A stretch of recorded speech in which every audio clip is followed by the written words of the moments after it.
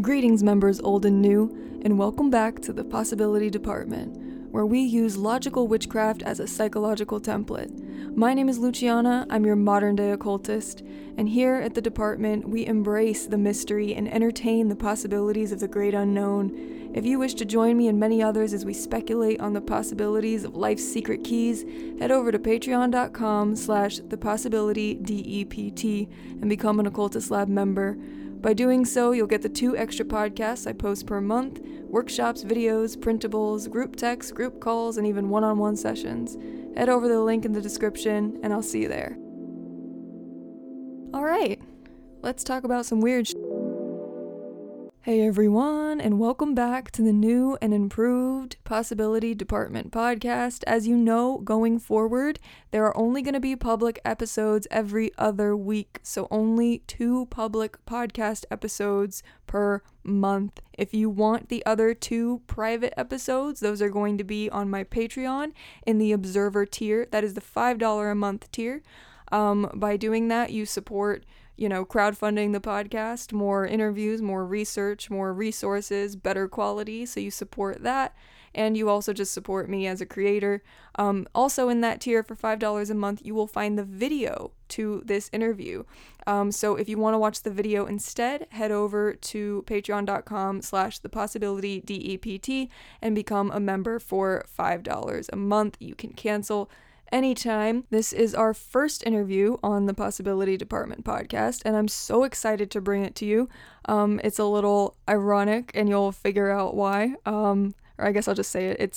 She's an astrologer, and if you listen, you know I've been so wishy-washy with astrology, but I'm officially converted. I love it. I'm in love with it. This is an amazing interview with the lovely and beautiful Cristina Farella, who is the owner and founder of 8th House Astro, and also the host of the Neptune Rising podcast, which is a podcast that completely brought me back to astrology. I love it. I love the way it's presented.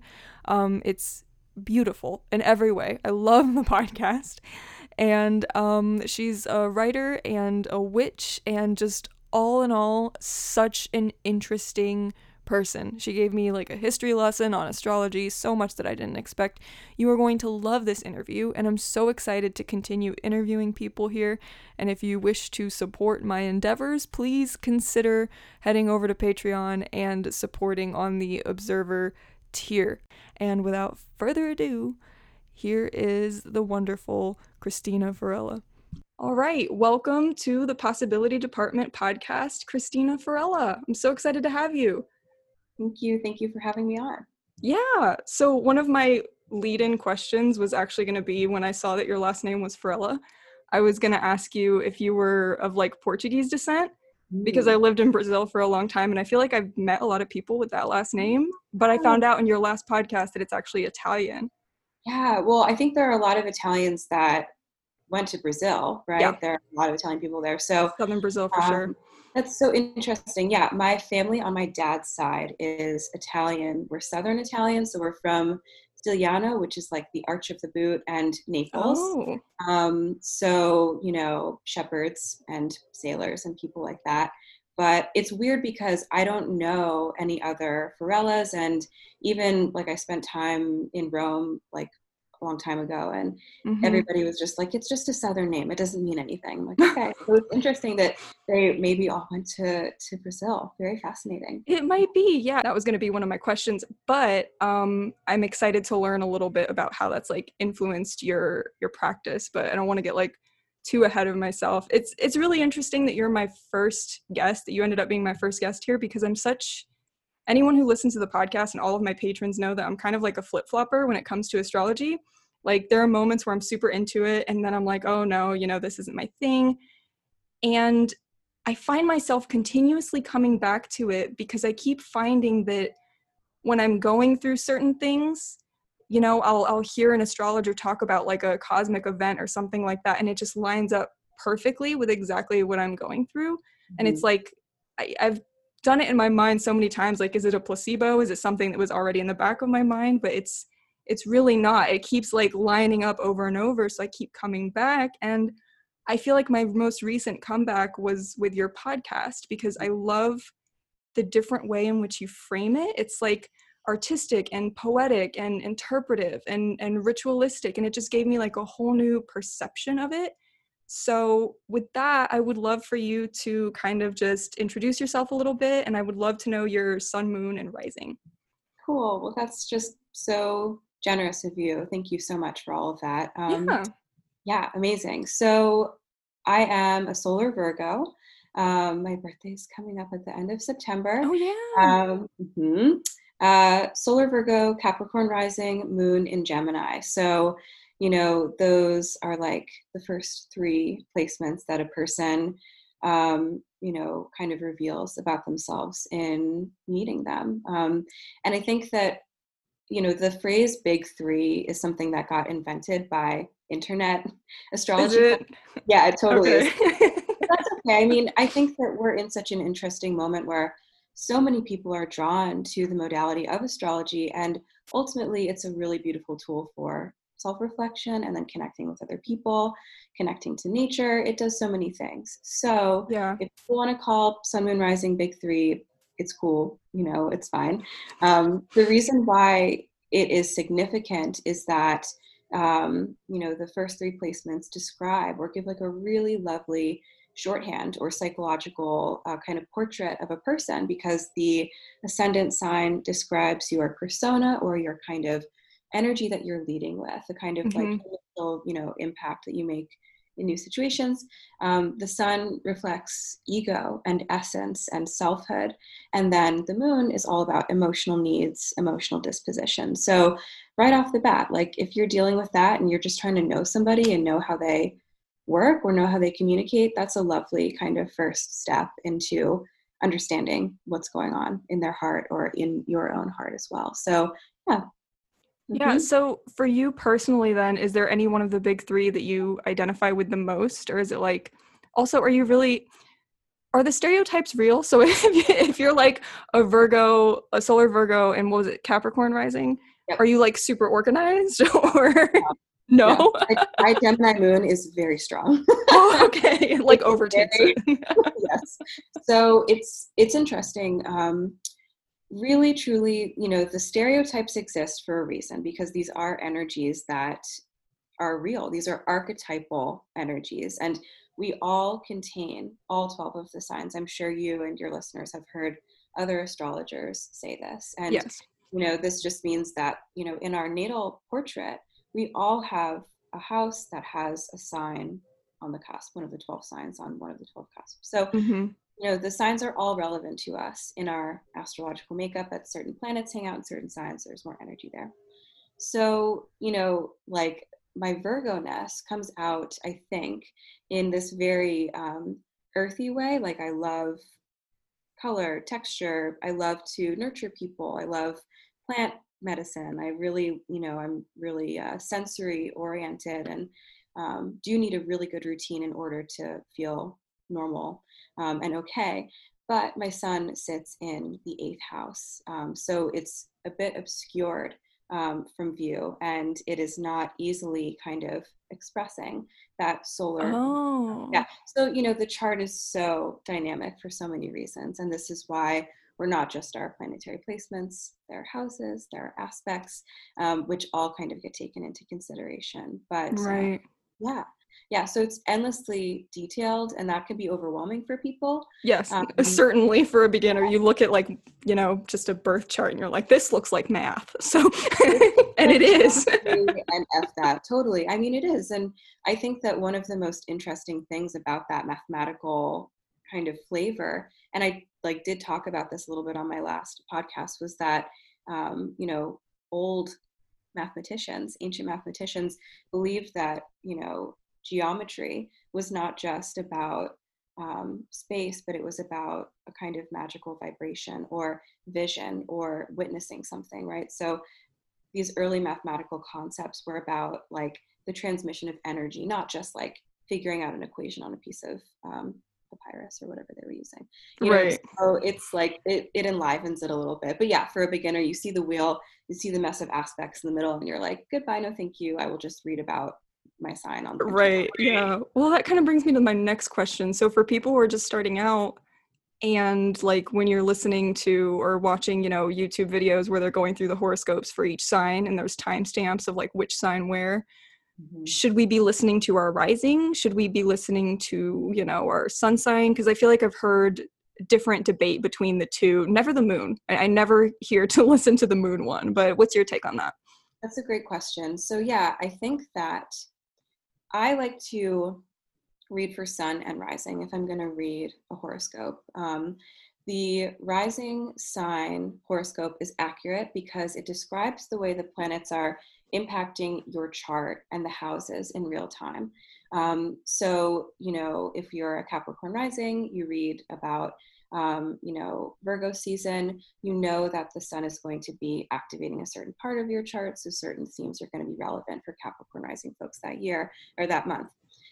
It's more accurate to the chart itself. However, sun sign horoscopes or reading for your sun sign are totally legitimate and can even be quite magical themselves because they describe a kind of sympathy or a kind of symbolic meaning for the sign in that particular month or week or day. So I also advise that people experiment and say, like, okay, which one makes more sense? Which one really resonates more with me? And then take what's useful from those horoscopes, from your rising or from your sun. You can totally read for the moon. It'll be an emotional horoscope, right? If the moon is that Right. portrait of emotional resonance, then reading for your lunar horoscope is completely allowed. Again, that kind of oversaturation though of info, it's like you have to make some choices about what you're taking in because it can all blend together at certain points, and you're like, all right, I guess I'm just gonna have all these experiences. Yeah. Mm-hmm. Yeah, and I think maybe that's what's led me like in and out of astrology so much, because like I'll go into the wormhole and I'm like, oh, this totally resonates, and then it just feels like information overload, and it's so much info to where it stops resonating at some point. But also the info that you're not taking in is like the info that you're taking in is not necessarily specific to your chart either. You know what I mean? So you're reading these horoscopes and it's like, well, that doesn't apply to me, but you're not just your sun sign. So I think it does take like a more practiced hand, and that's what's led me in and out so many times. But I mean, on that note, with the kind of take what's useful, take what's nourishing, how do you feel about like kind of generalized but fear-based horoscopes, like the ones in the magazines where it's like, don't go outside today, like as an Those are, astrologer, like what's your take on that? Is that a marketing tactic just to get people to read, or yeah. So it's interesting. Like back in the day, I think that those horoscopes were not always written by practicing astrologers. And even these days, there are publications that have horoscopes that are not written by legitimate astrologically educated really? people. Yeah. And that's a problem. That's awful. Oh my God. So it's just Yeah. some rando like typing stuff? Yes. Yeah. That's So insane. you'll see job postings for, media companies. I'm not going to name anything, but it's Right, like yeah.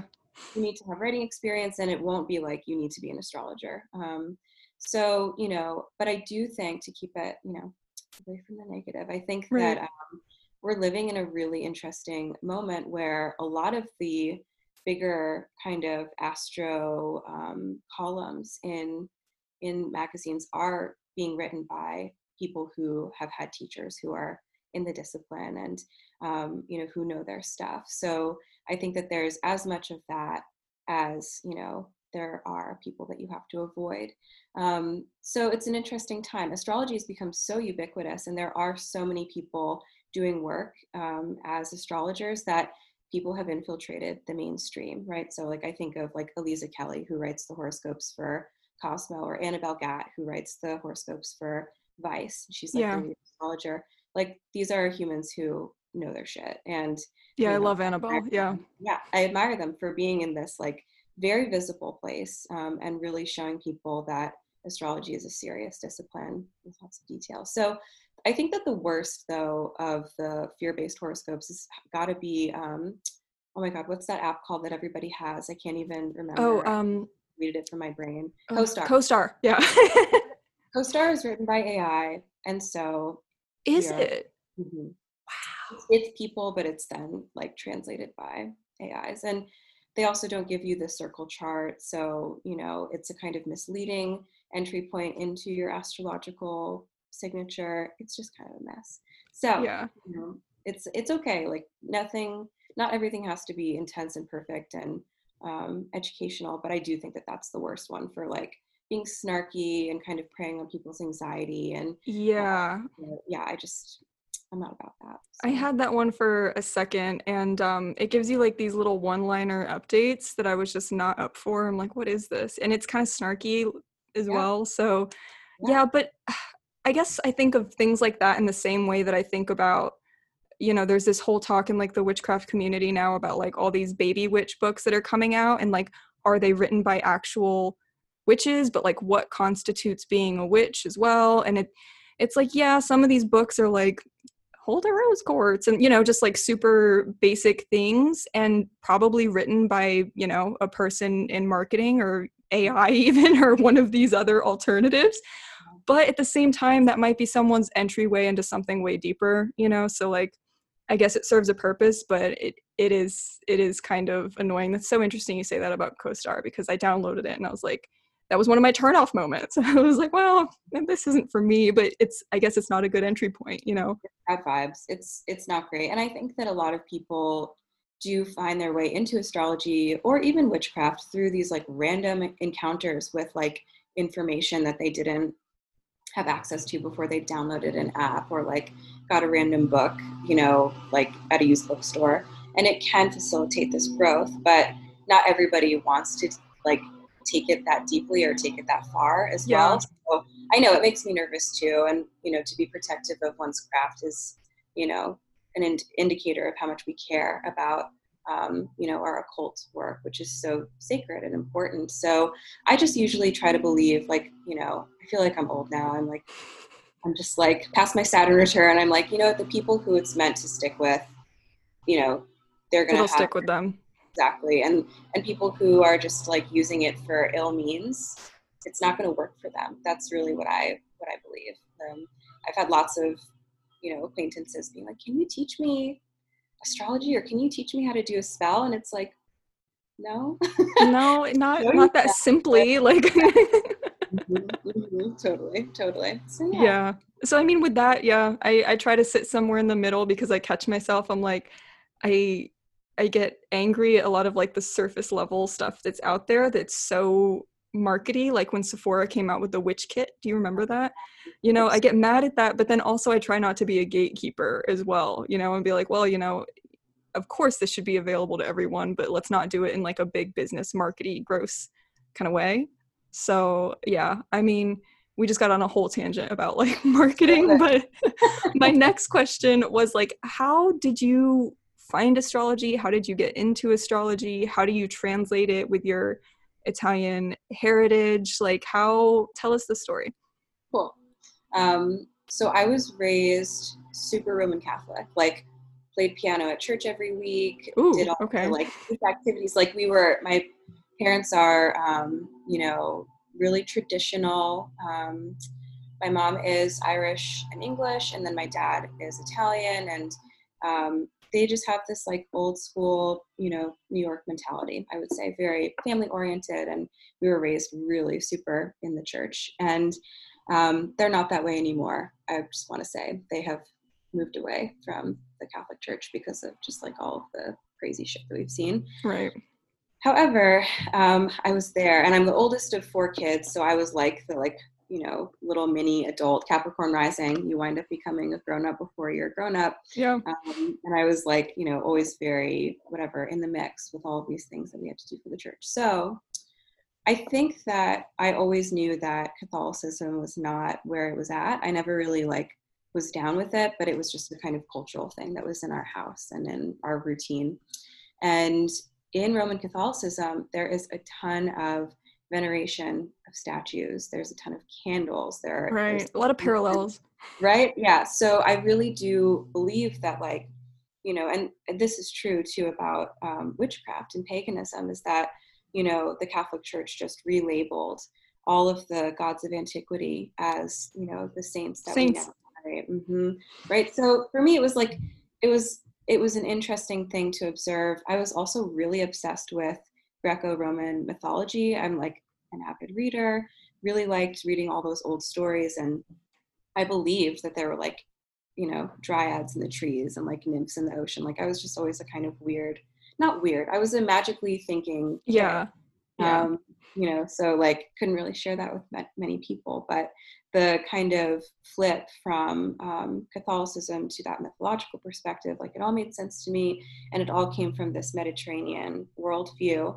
So I kind of always carried that with me, and this connection to nature, I think, that comes from being aware of myth.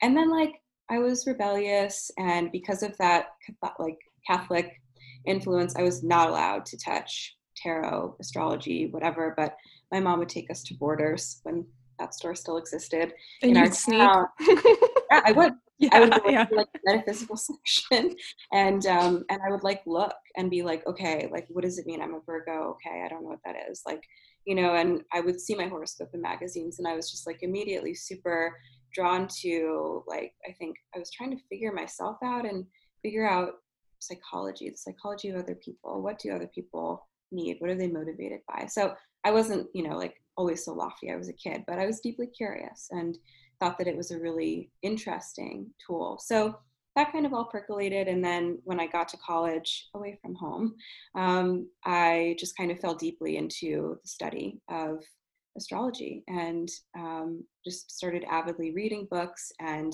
practicing interpreting charts and looking at charts. So the way that I find this all tying in with that kind of Mediterranean experience is that later on, I did start to really engage with like Mediterranean pagan research. I was in school and really fascinated by ancient Greek funerary rituals, and Oh, like wow. That sounds cool. specifically interested in ancient Greek female like mourning and lamentation. I was just, fascinated by this stuff that was all very much about emotional experience in the ancient world, but specifically rooted in the feminine experience as well. So this just all snowballed into me being like, okay, I think that there is something that I recognize in this. It was kind of like an intuitive link between the ancient world, of Italy, of Greece, and then, what I kind of resonated with in my own practice, and started folding that into my day to day. So now, I have a planetary altar. I tend to it mostly on a daily basis, which just means that each day is, venerated for a particular planet. There are affiliated deities that go along with it. And it's a really beautiful way of just saying like, hello, cosmos, I'm here with you. It doesn't Right. have to be so lofty or so heavy or even religious, right? It's a way though of cultivating ritual for myself around the themes of astrology and this kind of ancient worldview. So it's a long answer to your question, but No, that was great. There's so many, I think it's true. There are so many parallels between, really, there's so many Catholicism in a way, there's a lot there that makes us kind of go, yeah, now, but it in a way has kept some of the ancient world alive with like just the ritual of it, and and the candles and the veneration. And it's interesting because there are so many parallels to just like magic and paganism and everything else. And I saw some of that as well, like being Brazilian and being in Brazil, it's kind of the same thing where it's like Catholicism is the religion, it's yeah, and there's the candles and the veneration and the ritual, but tarot cards are evil. But at the same time, there's like this duality, especially there where, Brazil has like all of this mythos and all of these like local myths of mythology and paganism. And there's this weird thing where like they can accept that and like also their religion, but if you like break out a tarot card, it's really like taboo. So I mean, that all depends on the region and everything as well, but it's interesting to look at the parallels, and Catholicism really has kept some of that alive. The problem is that it kind of like shut away the origins of where it came from and named the deity saints and Christianized it. So that's a really interesting answer, which I mean brings me to, so you practice Hellenistic astrology, right? Can you explain, is that from like relating to the Hellenistic period, or how does that work? yeah. So because I am a self-taught astrologer, and like I think this comes from the fact that I was studying alone, or with other astrologically minded people. Like my partner is also an astrologer, and we've studied together, That's for a long time. amazing. Wow. It's very wonderful. It's nice to have that, like, Yeah. research support.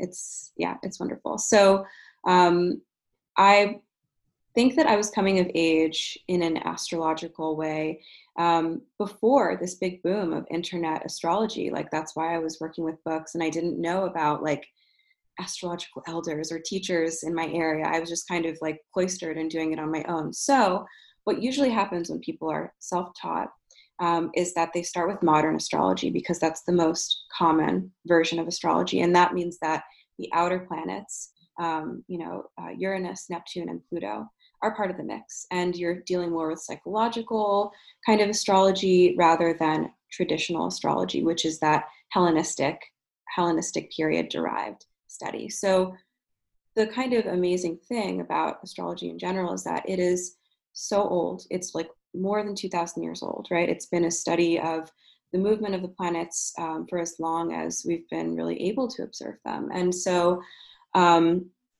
there are kind of two branches in Western astrology, which is the kind of Mediterranean perspective that I have. Traditional astrology only uses the traditional planets, so that's just the sun through Saturn and Jupiter. Yeah, so it's Sun, Moon, Mercury, Venus, Mars, Jupiter, and the outer planets were not visible with the naked eye back in the Hellenistic period. So there were no, Oh, I see. Okay. yeah. So they literally couldn't see it, so of course it wasn't part of their Yeah, practice. Okay. yeah.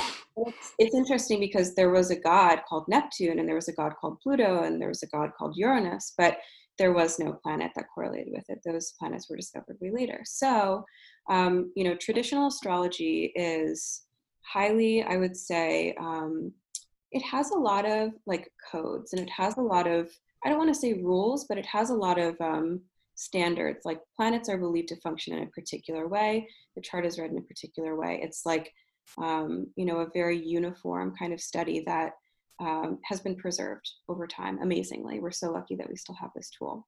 So anyway, I blend the two perspectives is what I'm trying to say. I love Okay. to work with the Hellenistic perspective. Those practitioners will use whole sign primarily as their chart system as well, which makes all of the houses 30 degrees equally. And then Mm-hmm.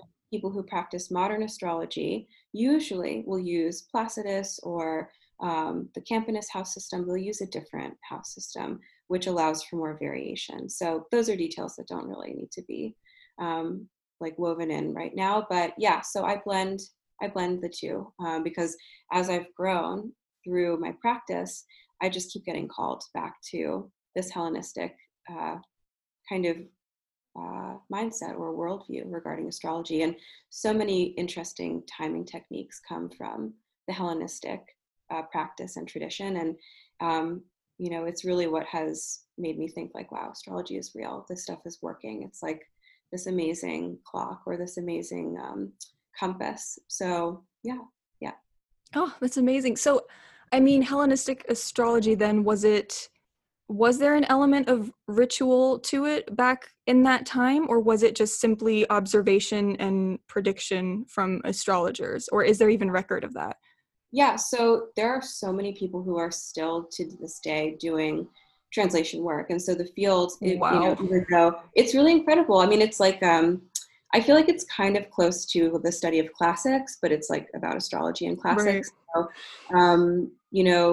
to my understanding, Hellenistic astrology and Hellenistic astrologers were using astrology to make sense of the natural world. So they were using it to time like a fruitful harvest or a fruitful planting of crops or a successful like sea voyage or a marriage that was supposed to yield a lot of children to perpetuate the bloodline, blah blah, blah, like all Right, that kind right. of stuff. But natal chart interpretation was always important, and that's why royalty also always had astrologers, because they wanted to be aware of how fortuitous their reign would be, so to speak. um, so yeah, that is what people were doing with it back then. And again, to my understanding, in the Renaissance, that's when ritual and astrological magic really became a kind of reinterpretation or reintegration of ancient astrology in that Renaissance era, bringing together, the kind of fascination with like stones and herbs and astrological timing became a huge deal. So this is all kind of part of that progress that astrology makes through history. Wow. Mm-hmm. That's so fascinating. I feel like with, at least on like the outskirts of astrology content, that we see kind of like modernly in the witchcraft world, I don't think I've ever come across anything that goes over the history of it, really. So that's kind of like fascinating and a whole nother perspective that's not, I don't know if it's not explored or maybe just not available. If you're saying that people are still doing translation work, that's insane. There must be so much then. Yeah, there is so much, and that's why it's exciting to me, because it doesn't feel like a lifeless field or a lifeless pursuit. There's still stuff to dig. Yeah. Yeah, there's still stuff to discover. There still works to be translated, because people are trying to figure out like how it was really used back then. We know so much, but we still have so many questions. So, there is, I think that part of it can be like sometimes a little gatekeepy, and then other times it's just that the subject matter is complex and people are like, I don't know about astrology in general, like the history of it is kind of like a stretch. It can be, again, detailed and overwhelming. But, maybe that's something that like I can start to write about or, support people through, because the history of it is so fascinating. And I think that a lot of people just consider astrology to be this like fad or a kind of new age trope or a new age tool. Yeah. Or even just like part of meme culture. But this is literally, so it was old. it was one of our original sciences. In Yeah. in the Renaissance, doctors had to know and practice astrology along with medicine. And so like it was really only through the Enlightenment and the kind of scientific revolution that astrology got sidelined as imprecise or just fantasy. So it was with us in, at least the Western perspective. It was there, which I think is so fascinating. Wow, I'm learning a lot. I'm sure my listeners are going to be learning a lot as well. Yeah. It's a lot, but it's so awesome because it's a whole new perspective. So, do you use timing in your life then? Yeah, it's a great question. I do, because I think that it's fun. I don't get too crazy about it though. Half of that is that, part of it rather, is that I like to try to like manage my anxiety around outcomes. And I think that astrology is so interesting for having a handle on what might happen in the future, but it's not necessarily always predictive or prescriptive. It's like a roadmap of possibility, right? So if you know that Mercury will be retrograde for a couple of weeks, we don't necessarily know that like all technology will fail and all. I was hoping you would touch on that. Okay, yes. No, it's not a, it's really not a kind of death sentence for anything, but it's a kind of indicator. It's like a little light goes on. It's like, okay, these themes are now relevant. These things are now more possible. These things maybe are not as possible. So I like to use timing by seeing when planets are moving in and out of signs, for making like, choices about when to send stuff. Yeah, like I'll avoid the moon being void of course before sending an important document or something like that. Right. But yeah, so the other thing though is that we have to live in real time. And I think any good astrologer will tell you that becoming too obsessed with your astrological timing or being fearful even of not doing it the right way, that's not living life to the fullest capacity, the fullest extent. So we don't want to do that. We want to be, we have in the moment. Totally. Yeah. I guess that you could say a similar thing about things like tarot as well. Tarot's not necessarily predictive. It's kind of like, what are the energies at play currently? It's not super literal. Death doesn't mean death. Tower doesn't mean that your house is going to burn down. So yeah, that's an interesting take. So would you say that you have like a favorite celestial body or planet, and why? And is that a stupid question to ask an astrologer? No, it's not a stupid question at all. It's a great question. I think that kind of like how moms aren't supposed to like love their kids different or like more than I'm not the mom of the planets, but like, I love them all for their unique gifts and their unique qualities. So when I need to facilitate harmony and self-compassion, I can lean on Venus, and I'm like, all right, girl, like, let's do this. And, I can call that in and say, this is comforting to me. When I really want to feel grounded in myself and feel like I can light up a new situation, you can call in the sun and say, okay, you're my friend now, and this is what we're going to do together. So, Right. yeah, it's like it's like a little corny, but like, we contain all the signs, we contain all the planets. They're archetypes of psyche. That's why they exist. That's why we have like this understanding of them exist. Just like the tarot, right? The tarot is Yeah. like that kind of archetypal vibration. Death is not death. It's about cycles of end and beginning, and the kind of fertilization that ends bring to life so that we can begin again. That's like fundamental to the human experience. Right. So is Pluto, planet of revolution, of authenticity, of truth, of shadow. So yeah, kind of how I feel about my planets. About your planets. No favorites is the answer to that. No. Well, I mean, so how do you believe that astrology works? Do you see the planets as forms of deity? Are they just psychological aspects? How, and I get tripped up on this all the time too, not just with planets, but with deity in general, and, the energy we give it. I kind of like seesaw back and forth between there's deity and they have power, or it's like this psychological thing that we've created and we've given it power. It's like a collective consciousness power that we've created with what we've associated with it, if that makes sense. And I flip-flop between the two. So what's your take on that? Yeah, I think that we're living in a really interesting age where, we do, even if we are, practicing witches or occultists of any kind, we do kind of have this desire to be quote unquote rational and kind of be like heads up about what we're projecting or what we're infusing meaning into that maybe is like not really there. So I totally understand that flip-flopping nature of like, okay, how much do I really have to like put into this in order for it to be something that is not just kind of giving me, what's that called? Oh, confirmation Yeah, bias. confirmation bias. Yep. Yeah, right. Yeah. So I think that that's always the question. But in my mind, astrology and how it works, it's like, it's such a cool, it's an interesting thing to think through. So like, for me, astrology is proof that we are, or it's representative of the fact that we're inextricably linked to the cosmos, to nature, to the gravitational pull of celestial bodies. I personally believe that deity is in everything. It's in this microphone, it's in the computer, it's in the trees outside my window. Like, that's part of my practice, and I see everything imbued with spirit. Not everything imbued with spirit that's about me too. Like, it's just there. It's not, Yeah. it's just energetic. And Right.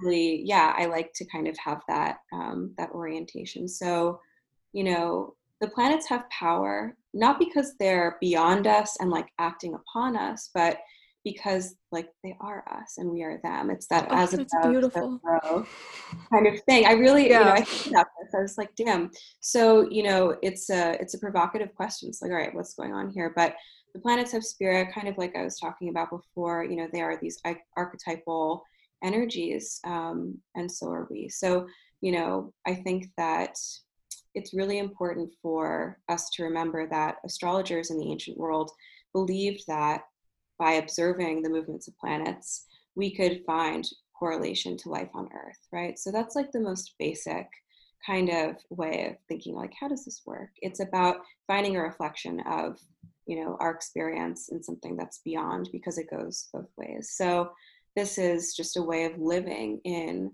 conversation with your environment, rather than living in a state of ignorance of it, which is, I think, kind of like the norm these days, to be Yeah. living in this like world that's devoid of magic. The hamster wheel. Yeah. We have to break the hamster wheel. Like, that's what magic is here to do. It's to, to like use a word that Richard Tarnas, who is a cultural historian. He wrote this really amazing book called Cosmos and Psyche. But he writes all about re-enchanting the world, or the disenchantment of the world that, Oh, I love that. brought in. Yeah, it's a beautiful kind of way of thinking about it. So my astrological practice, my occult practices, I believe are, an effort to find enchantment again. And, that can be something as small as like connecting with your inner child through thinking about your moon in your chart. Or it can be about playing with nature, and being in relationship to it through using stones and herbs as a part of your witchy practice. So lots of different avenues, I think, emanate from astrology. Wow. I love that approach, the as above, so below. And I feel like for the most part, that's what I subscribe to anyways. The whole thing on my podcast is I I I love all aspects of spirituality, and I will take in all of it and work with all of it. But I don't necessarily need to believe that, Artemis as a goddess is floating around somewhere. It's like the psychological aspect of that. And Mm-hmm. I can even entertain the possibility that there may be an Artemis floating around somewhere. But it's about the as above, so below. So I really love that kind of translated into astrology, which just makes me love all of this. I think you've converted me. Cool. I'm down for all of it now. It's so interesting, and you provide such a like new and fresh perspective. I think maybe most of the content I was taking in was like very surface, and I was Mm-hmm. getting like really frustrated with the surface stuff, and then every once in a while there'd be a pearl of wisdom that would inspire me, and I would go down a rabbit hole and then just find more surface stuff again. Mm-hmm. So I think it really is like the information that you're taking in and the way you like hearing it, and your approach is like very artistic and poetic. So I mean, what would you recommend? Where should someone start if they're starting out with astrology? And I know you just launched your Patreon and you already have a ton of members there. So tell us about that. So I think that the first thing that a person can do, and I can actually, like, I think books are great. I think books are amazing. I am, again, like a really big fan of self-study, if that works for you. Not everybody has that learning style. So I can recommend a handful of, like, intro books for astrology, but what you want to do is really just get a solid grounding of basic concepts. And so that's why I feel like if I was starting again today, I probably would have started with the Hellenistic or traditional perspective, because Oh, wow. Okay. yeah, just like it's just very foundational, and then you can kind of build. But there's no right or wrong way to do it as long as you're absorbing info. So starting out, take it slow. That's the other thing. I think that people, again, get like really overwhelmed. I spent years of my life just trying to understand the planets and what it means to like have a Uranus. Like, what does that entail? Right. And so really feeling okay, moving slowly. We live in an age of instant gratification, and astrology is like a Saturn task. It takes time. Time. Yeah. It's the study of time and Yeah. movement. It literally. It's literally supposed to be a slow effort. So be patient. And then, yeah, on my Patreon, which I'm so like excited, nervous about, I don't know. I've been reading publicly for people for about 5 or 6 years at this point, and I always just have wanted to build a little bit of community around that experience. So the Patreon is intended to be this educational space as well as a community building space. So there are 4 levels of engagement. They're all named after the different muses in antiquity, because I am an ancient world nerd. So the first level is called Polyhymnia, named after the muse of hymns. And that's like a $5 tier. It's kind of like basic support, but you get access to daily astrological updates that I don't share on social media, writing prompts, extra essays, and little courses that I'm going to be releasing, like deep dives on the building blocks of astrology, basically. So it's a way to start learning, and start kind of gaining some tools and understanding of basic things. The next level is named Euterpe, and she is the goddess of epic, or the muse of epic poetry. And you get access to twice monthly moon circles, which is where the kind of community building thing comes in. People Right. all are on a Zoom call, everyone's favorite modality. Yeah. Um, we talk about the energy of the lunation. We talk about how it's impacting our charts, and we talk about magic. We do lots of things in that group, and that's really fun and cool to see growing. And the last two tiers offer one-on-one engagement. So there is the Calliope tier, which is $85 a month. It's everything in the lower two tiers, but we connect every other month for an in-depth astro consultation. And the last one is Urania, the muse of astronomy. And that's monthly astrological counseling, which can be like tutoring or education one-on-one. Right. It doesn't just have to be like, help, I'm in crisis. It's like, we will talk about anything that is relevant to you in your astrological path. And then, of course, access to all that other stuff. So yeah, that's what's going on over there. Very, very much info. Thank you for letting me. No, I mean it's amazing that like you already launched out the gate with like so much available. I feel like when I first did it, I was like one tier. I don't, like I don't really, honestly, like I'm the queen of not knowing what I'm doing and just kind of gonna invent it. That is again like that Gemini moon. I'm like, yeah, I think it's time to do Patreon now, and you just did it. I do things that way, and even if I plan, I just have this like impulsivity that makes me this way. I have Uranus on my ascendant, so a lot of like just do it kind Just of do energy. it. Mm-hmm. I mean, Yeah. sometimes that's the best way to do it though, because otherwise you won't, I mean, Mm-hmm. I had a coach like 2 years ago who told me the thing that I needed to do the most, to get where I want to go, the possibility department and all that stuff, was to start a podcast. And I was like, oh, I can't do that. That's not for me. That doesn't make sense. But I knew that that's what I needed to do. And it took me like a year to do it. And things didn't start growing until I started the podcast, and that's everyone's entry point now. That's where everyone pretty much finds me.